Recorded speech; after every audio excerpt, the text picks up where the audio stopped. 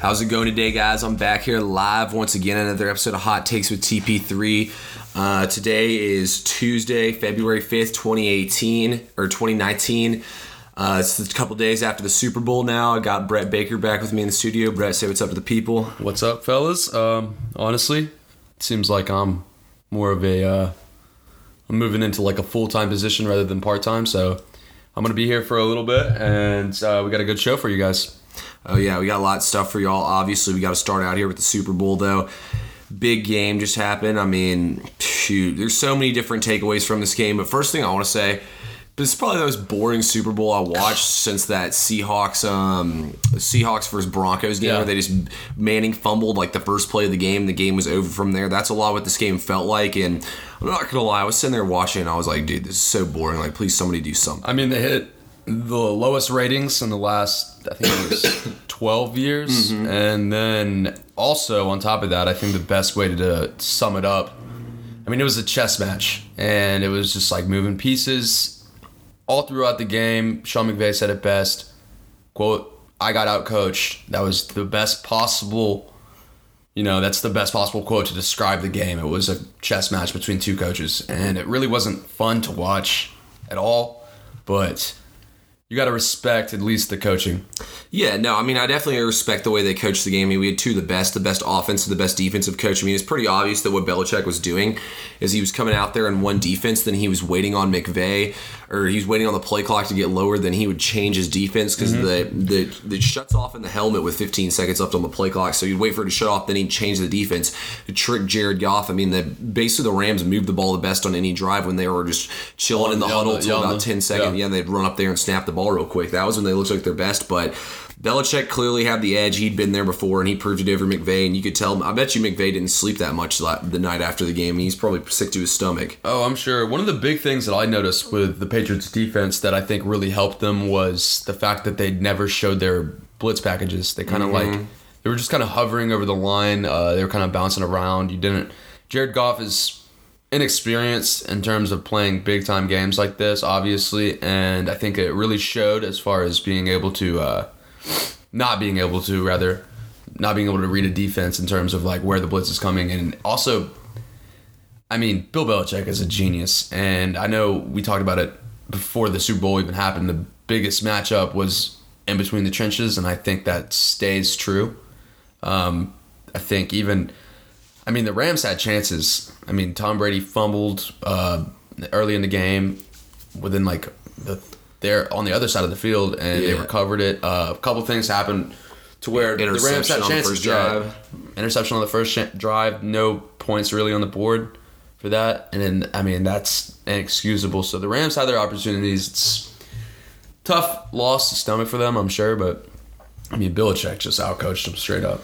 Yeah, no, definitely, for sure. I mean, I thought Wade Phillips, he dialed up good defensive plan as well. I mean, they got pressure on Brady. They knocked him down. They got some sacks. I mean, that's what's so hard about it for the Rams, because their defense gave them a chance. Mm-hmm. I mean, 13 points in a Super Bowl against Tom Brady, like, you can't really ask your defense for much more. Yeah, and you could tell, I mean, they got tired. Like, on that touchdown drive, they pretty much just ran the ball all over him. Sonny Michel got most of his yards on that drive running the ball. I thought Littleton, the linebacker, played a good game. They did a good job of taking away James White. He only had one reception. I mean, Brady loves that little dump off. I mean, Wade Phillips he did his part. He dialed up the defensive game plan. The Rams just couldn't get anything going on offense. And it was weird, like, I know I was completely wrong on my predictions on this game. We were both expecting shootouts, and there's no reason not to. Yeah, because you had Tom Brady, who's super experienced. It seems like every Super Bowl that he's been to, or every big game that he's been to lately, has been high scoring.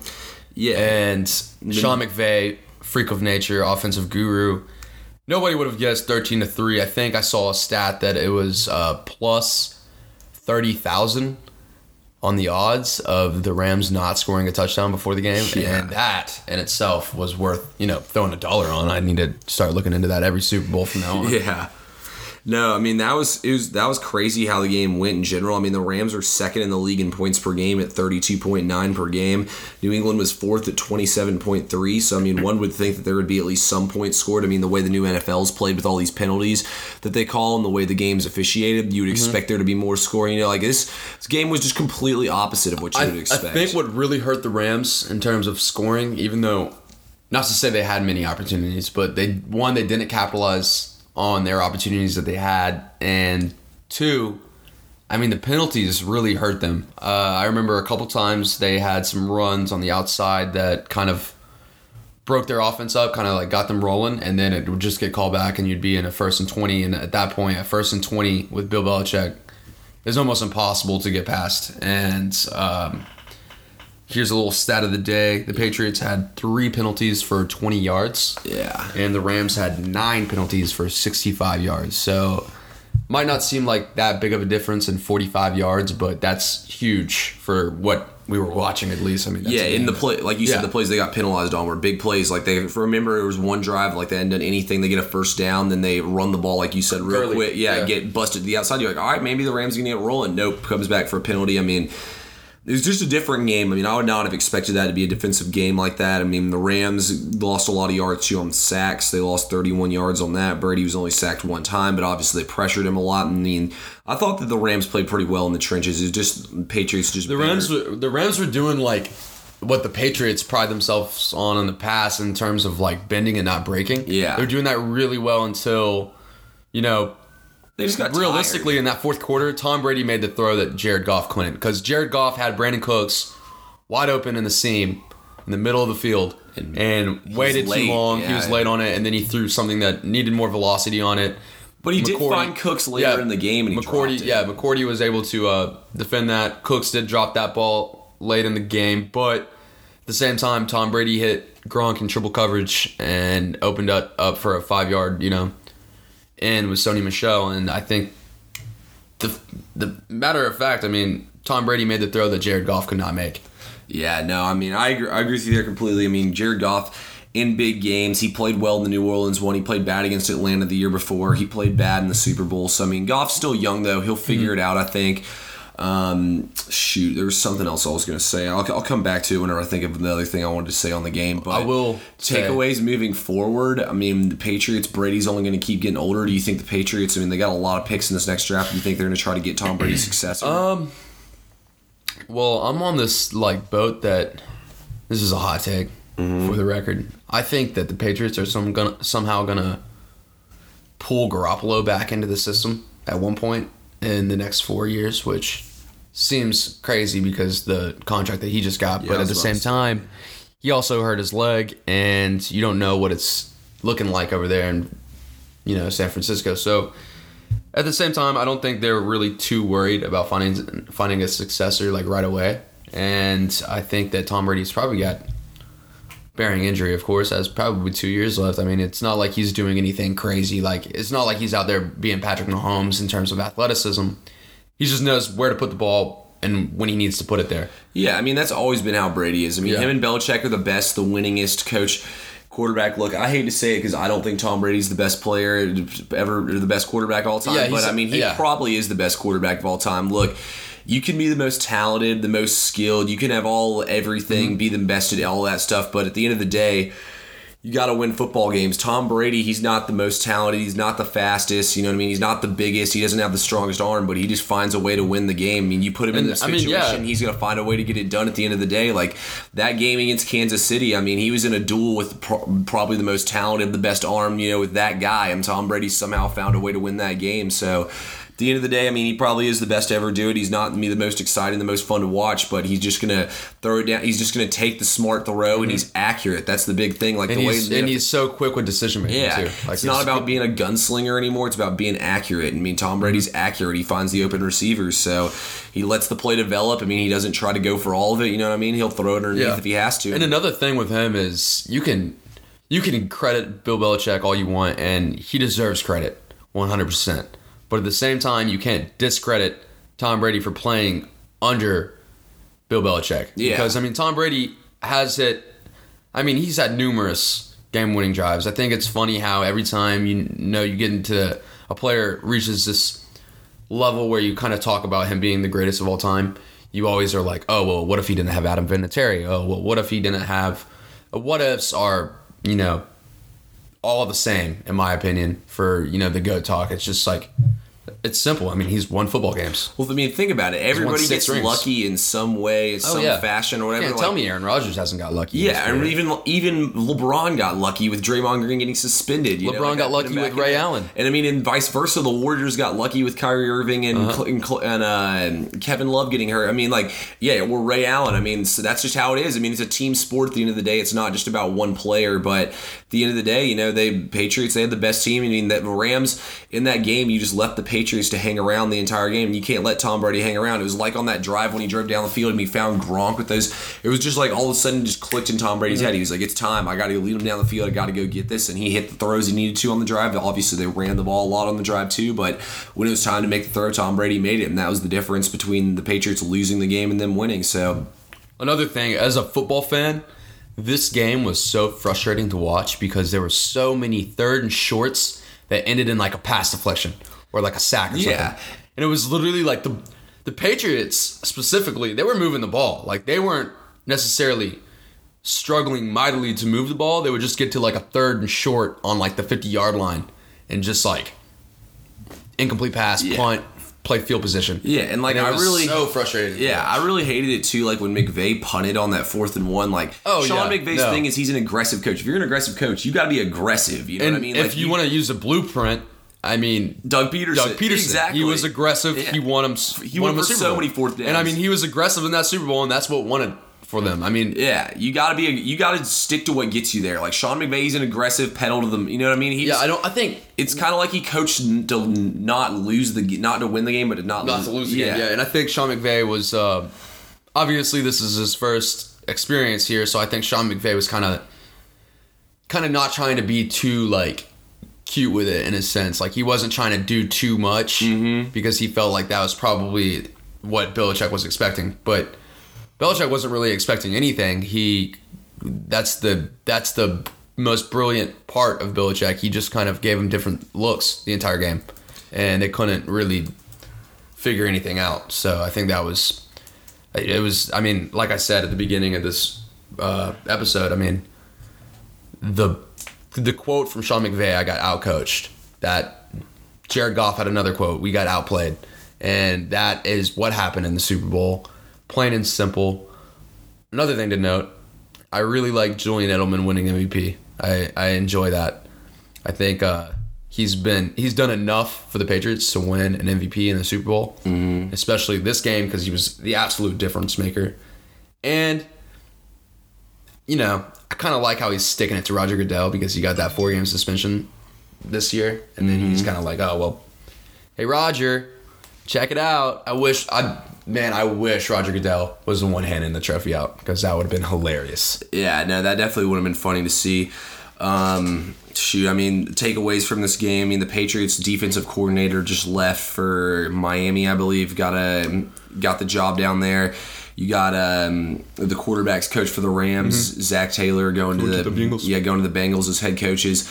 Do you think that these two staffs it'll take these teams a while to get everything together? I mean, we kind of saw the Eagles. It took them a little while to figure everything out because their staff, just everybody got taken. Well, I think the good news about the Patriots is every year they start off a little bit slow, and that's kind of their it's a motif for the Patriots. And I think one thing that is worth noting is that Pat Patricia left, and they won the Super Bowl the year after. I think it's more so. Don't get me wrong, I think defensive coordinators have a lot to do with the success of the Patriots, but at the same time, I think it's more so how Bill Belichick works with that defensive coordinator and how he kind of utilizes their strengths. So I think Bill Belichick is really the mastermind. Because the defense was better without Patricia, with Flores calling the plays. And I think it's really utilizing what you have and what you have available to you, and I think it's playing to your strengths. And I think Bill Belichick and Tom Brady, for that matter, do that better than anybody, any combo in football. And I think, utilizing those strengths that you might have is the best way to get over losing a defensive coordinator. And I don't think it's a big issue for the Patriots. Yeah, no, I mean, I agree with you there. I don't think it'll be a big issue for the Patriots. Same thing with the Rams because, I mean, McVay's the offensive coordinator at the end of the day.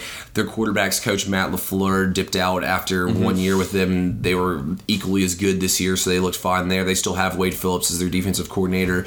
I don't think the Rams will really miss a beat either, and these guys aren't losing too much from their staffs. But I think both these teams will be back next year. It'll be interesting with New England because, at the same time, they're going to get younger, and we see how the Patriots get better as the season goes on. But, at the same time, they're getting older at some positions. So, it'll be the Patriots will be the Patriots. I think they'll still win the division. I think Josh Allen still needs a year or two. I'm really high on Josh Allen. I'm high on Josh Allen. And do you see Josh Allen smacking that golf ball the other day? Oh, good God. Yeah, hey, I said Josh Allen would be better than Darnold, Rosen, and Baker, and I still stand by that statement. I think him and Baker are my two picks for being like.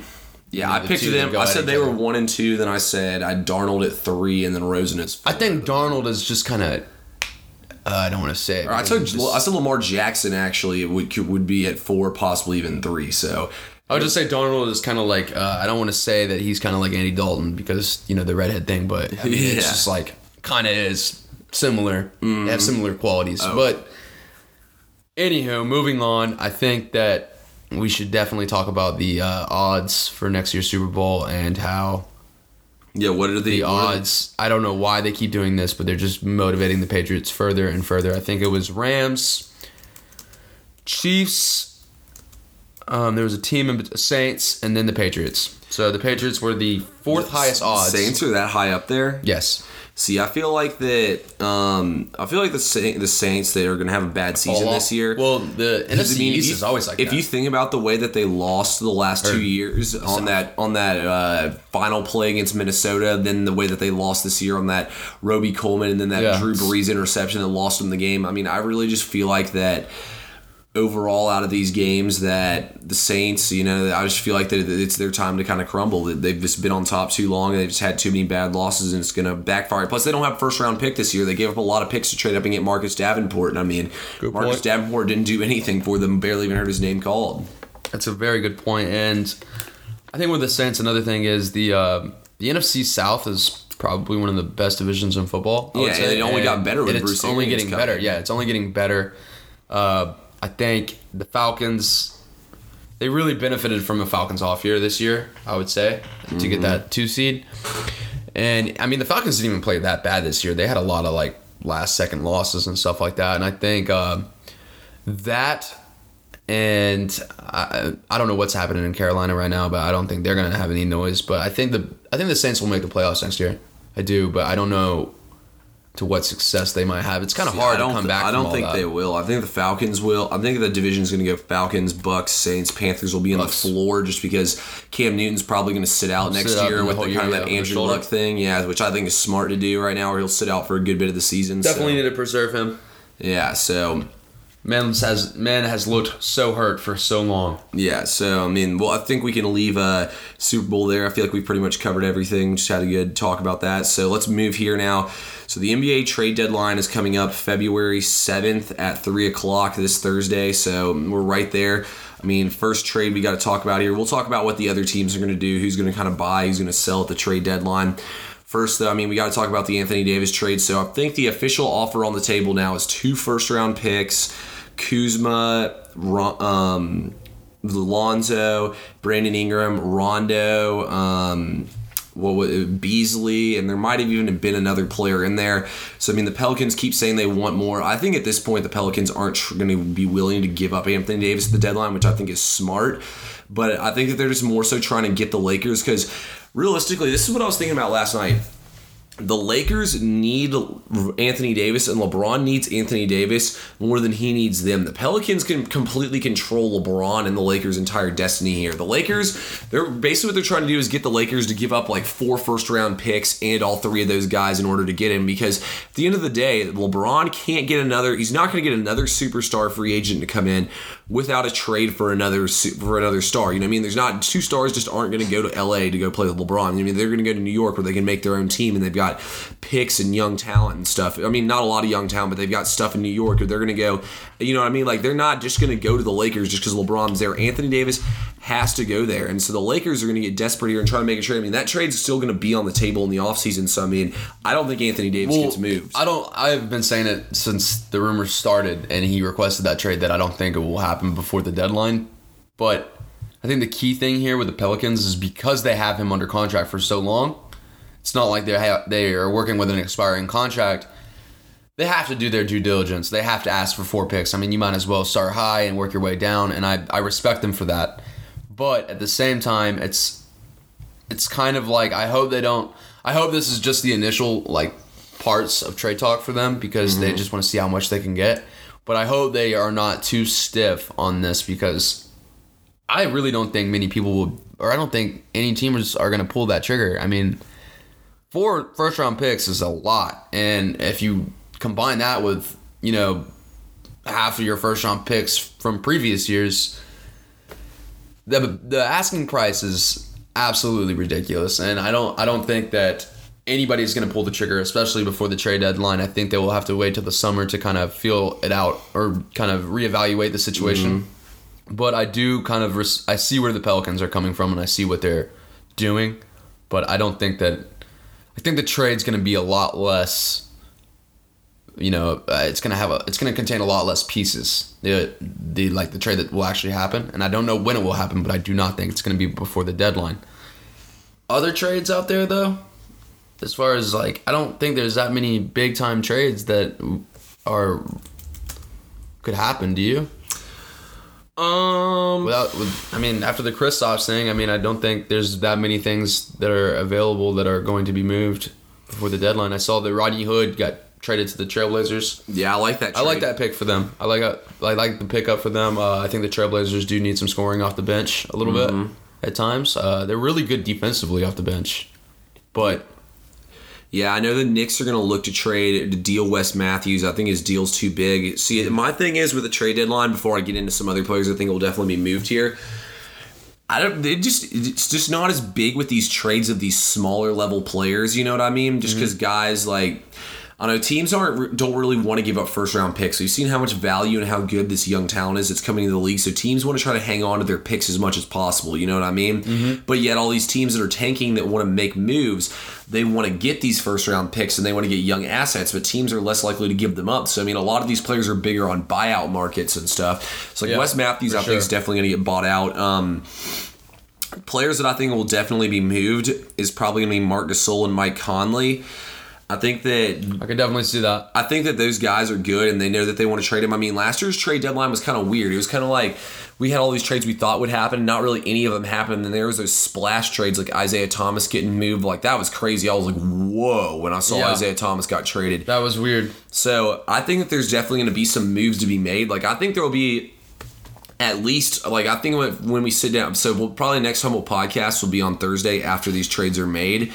Just kind of, because at that, and like, it's all speculation at this point, you know what I mean? And then we'll finally see some set in stone stuff. And a lot of the times you'll see, you'll see something come out of nowhere. Yeah. Behind a cloud. Or a 3-team trade. Boom, a 3-team blockbuster that sends, Marc Gasol somewhere to a contender. But yes, where do you think some landing spots are for Marc Gasol?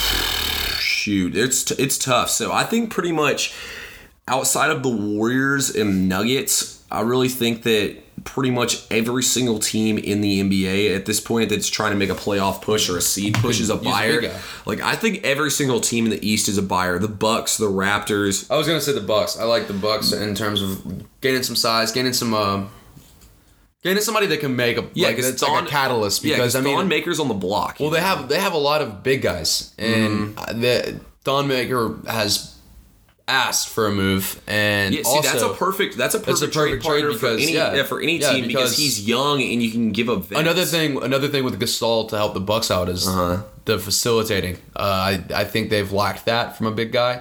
I don't think the money would match up. That was the only problem. Well, they might be able to fix it to where it would match up. It just depends on. I'm not really completely. I know they traded the Jabari Parker to clear up some space, but I'm not really completely sure on what the Bucks situation is as far as money goes. But I do think that would be a good trade partner for the Grizzlies in terms of getting rid of unloading on Marc Gasol. I think that Marc Gasol's more likely to go to a team like the Spurs. I think the Spurs would be willing to give up a good bit of pieces in order to get him and to keep making the playoff push because they're 6th right now. I think the Jazz is a good landing spot for Conley. I mean, also either of those guys could land with the Clippers. People don't realize the Clippers have a lot of assets. They could be a team to be buyers. I mean, the Clippers really need a center. They have not been getting good production out of Gortat lately. They've been going with Boban a lot more than him lately, so and Montrezl Harrell, so I could see them trying to buy. I mean, the Rockets are going to be looking to make a trade. Darrell Morey's a great GM. He could look to do something. I mean, I think the Blazers would be a great spot. I mean, guys like Kevin Love, too, could be on the move. We haven't really seen Kevin Love. I personally think they're just holding him out because they want to make a trade, and I think that's the only reason why he's played. J.R. Smith could get bought out. You know, there's lots of players that go, lots of places in this Canner could get traded. Jabari Parker, like you were saying earlier, to the Lakers could be on the move. And there's so many moves that can be made. I mean, I think the Hawks get rid of Bazemore. They have to get rid of Bazemore. Yeah, and I think it's pretty crucial for their development as far as building their team for the future. Yeah, I agree. They need to unload. And I think the Rockets could be a player here to get Kevin Love because they have that huge contract that Brandon Knight's on, so they can almost get the money to match between Love and Knight and make a swap with them two and bring him in. Because, I mean, basically all the money on their team is being played to Capella, Harden, Paul, and Knight. All these other players are in here on these G League and rookie and tiny deals. Well, I mean, Gerald Green as one example. He's getting better minimum to play on a contender, which I really respect that out of that. But also, in other news, this is just going to be random, but did you see the Sixers did not offer a contract for the remainder of the season for Corey Brewer? Yeah, I did. A little bit disappointed in because he was fun to watch, but I'm just curious why they didn't. I mean, he was playing pretty decent for him. Yeah, I mean, he's more so just like one of those 10-day guys who's just up doing whatever. Plus, they're probably also trying to save the roster spot because I have heard Philly does want to be a buyer at the trade deadline, or they're going to be a big-time buyer on the buyout market. So, I mean, they can always bring him back, you know? I would say that them not re-signing him for the remainder of the season means that they would be a buyer. And I don't really know who they would target as far as, you know, trying to target specific players. I don't know if they would be in the market for somebody like Kent Bazemore, or would they be in a bigger market? Yeah, and another thing, too, for the Hawks is that I would say for Hawks fans, like, look, I'm as pissed off as y'all are that we keep winning these games. Like, last night, I mean, look, we just went 4-3 on that Super Bowl road trip. We should be on damn 0-7 or 1-6 on that road trip. But I just want to say this for Hawks fans. I think that we will start losing a lot more games after the trade deadline. I think that we're really about to start to try to unload anything we have of value. Dwayne Dedman's been playing well. I've heard that he's probably going to be on the trading block. Jeremy Lin's going to be on the trading block. What's his name? Kent Bazemore will be on the trading block. Who knows? Maybe even one of these teams might want Vince Carter to come in and give him some minutes. Like, all these guys are going to be on the block, and teams are going to be asking for him. I mean, even Taurean Prince could get moved if the price is right. You know, like I would say John Collins, Trae Young, Herter, or Spellman are the only untouchables. I mean, shoot. Herter could be. I mean, Herter's just been playing too well lately to feel like to get moved. So I would say pretty much any of these guys could be moved as long as the Hawks are getting any young value we want in return. I mean, shoot, I would love to see the Hawks do a 3-way deal where you get Thon Maker. I've tried to do the trades with the salary and stuff, so it's going to be hard for us to acquire a guy like Maker, but it'd be a great pickup for us. But I really think a lot of these teams, I mean, everybody's going to be trying to add some sort of pieces. I mean, Charlotte would be a great spot for Marc Gasol. Indiana would be a good team to acquire Conley, you know, like a lot of these teams, there's so many moves these teams could make. I mean, Gasol and Conley, I think I said before the season these guys would get moved. I think they'd be great spots to move these guys. I mean, there's so many teams looking to buy, so it's going to be weird to see. I mean, who knows, maybe even the Lakers might try to buy in Gasol here at the trade deadline for cheap and then worry about everything else moving forward. I think another big time, somebody that's going to have a lot of interest from a lot of teams, especially contenders, is DeAndre Jordan, because he's a potential buyout, and the Knicks have virtually no use for him. It's pretty much wasting a half a season there. He's just going to help them win games, if anything. So I think that he would be a big-time buyout candidate, and I could see maybe, you know, somebody like the Lakers scooping in on that one if they can't get Anthony Davis right away. I think that would be a good look for them. Just depends on whether or not they can actually do it. But who knows? We're in for a whirlwind of Woj bombs, and I can't wait for it, man. Hopefully, Chris Broussard breaks some stuff. I love this time of the year, especially because the NBA is so like social media oriented, so we get to see every single step and aspect. You get to see every rumor. You get to see what all the player camps are talking about. It's an interesting time, and I can't wait to discuss, as the storm settles on Thursday night.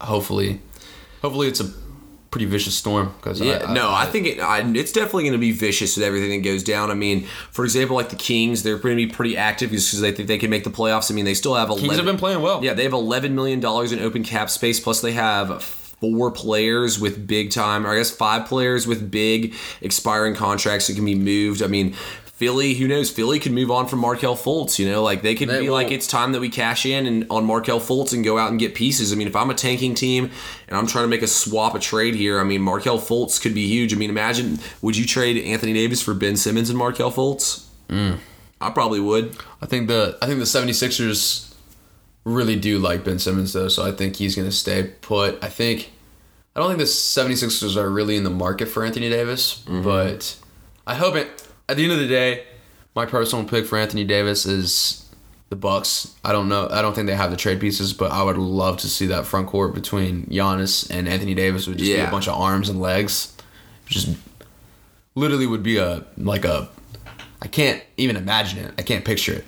So I think that would be a really interesting front court. But as far as the Kings go, they have a really developed backcourt. I think their backcourt is set in stone for a little while. I think if anything they could use some front court help, but with the emergence of Marvin Bagley, him and Fox they're going to be the real deal. Like they're going to be a force. Buddy Hield has been playing really well lately. Buddy Hield's like the perfect number 3 player for that trio. I mean, they're going to be nasty. I also think the Magic are probably going to go into a long-term build at this point, just because they're kind of hanging around. Ooh, that could be a good pickup for them. Nick Vucevic. I was going to say and Aaron Gordon. And Aaron Gordon. Like they could move either of those two. I think the Blazers will be big-time buyers here. Blazers for sure. The Blazers have been a piece or two away from competing, like seriously competing. And I think that they really might pull the trigger. They already pulled the trigger once on the Rodney Hood thing. They got, I think they cleared some cap space using that trade, and they also got a nice bench score. So I think that we might see them make a big play. They're definitely going to try to. They're going to try to use Anthony Simmons and first round picks as their main trade bait. I think Anthony Simmons is a good piece to try to move. I mean, I could see them being big time buyers at the trade deadline. I mean, I think Vucevic, probably the two from Memphis are probably the best pieces available.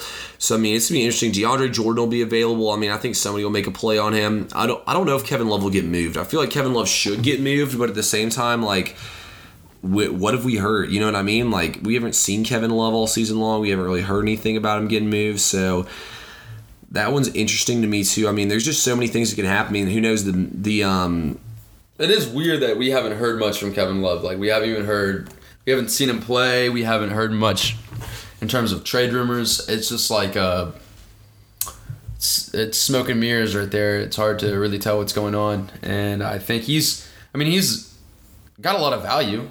Obviously, I think a lot of teams would be interested in him. So it just depends on. I don't really know who he would fit that well with. I mean, there's a lot of teams that could use him, but another thing is, with there being so much on the market, I don't know who would pull the trigger on a guy that's been out all season.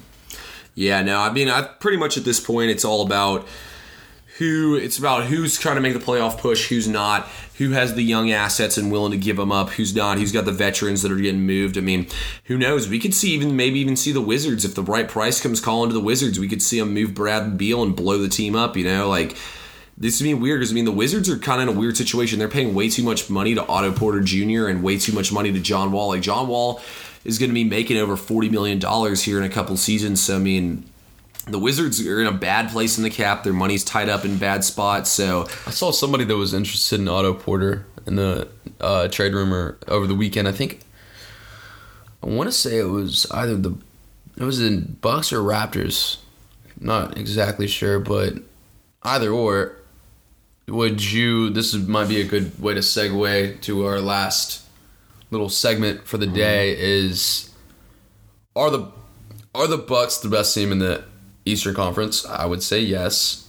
But do you think they can win it though in the playoffs? That's what I was going to say. If we're talking straight up best team in the Eastern Conference, because let's face it, Rockets were the best team in the Western Conference last year. Mm-hmm.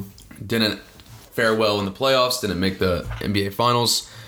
I think wouldn't say they didn't fare well in the playoffs. They did fare well. The Chris Paul I want to injury, say, the Chris Paul injury really screwed them. The fact that they missed 25 threes in Game 7 also screwed them. Tough, I know.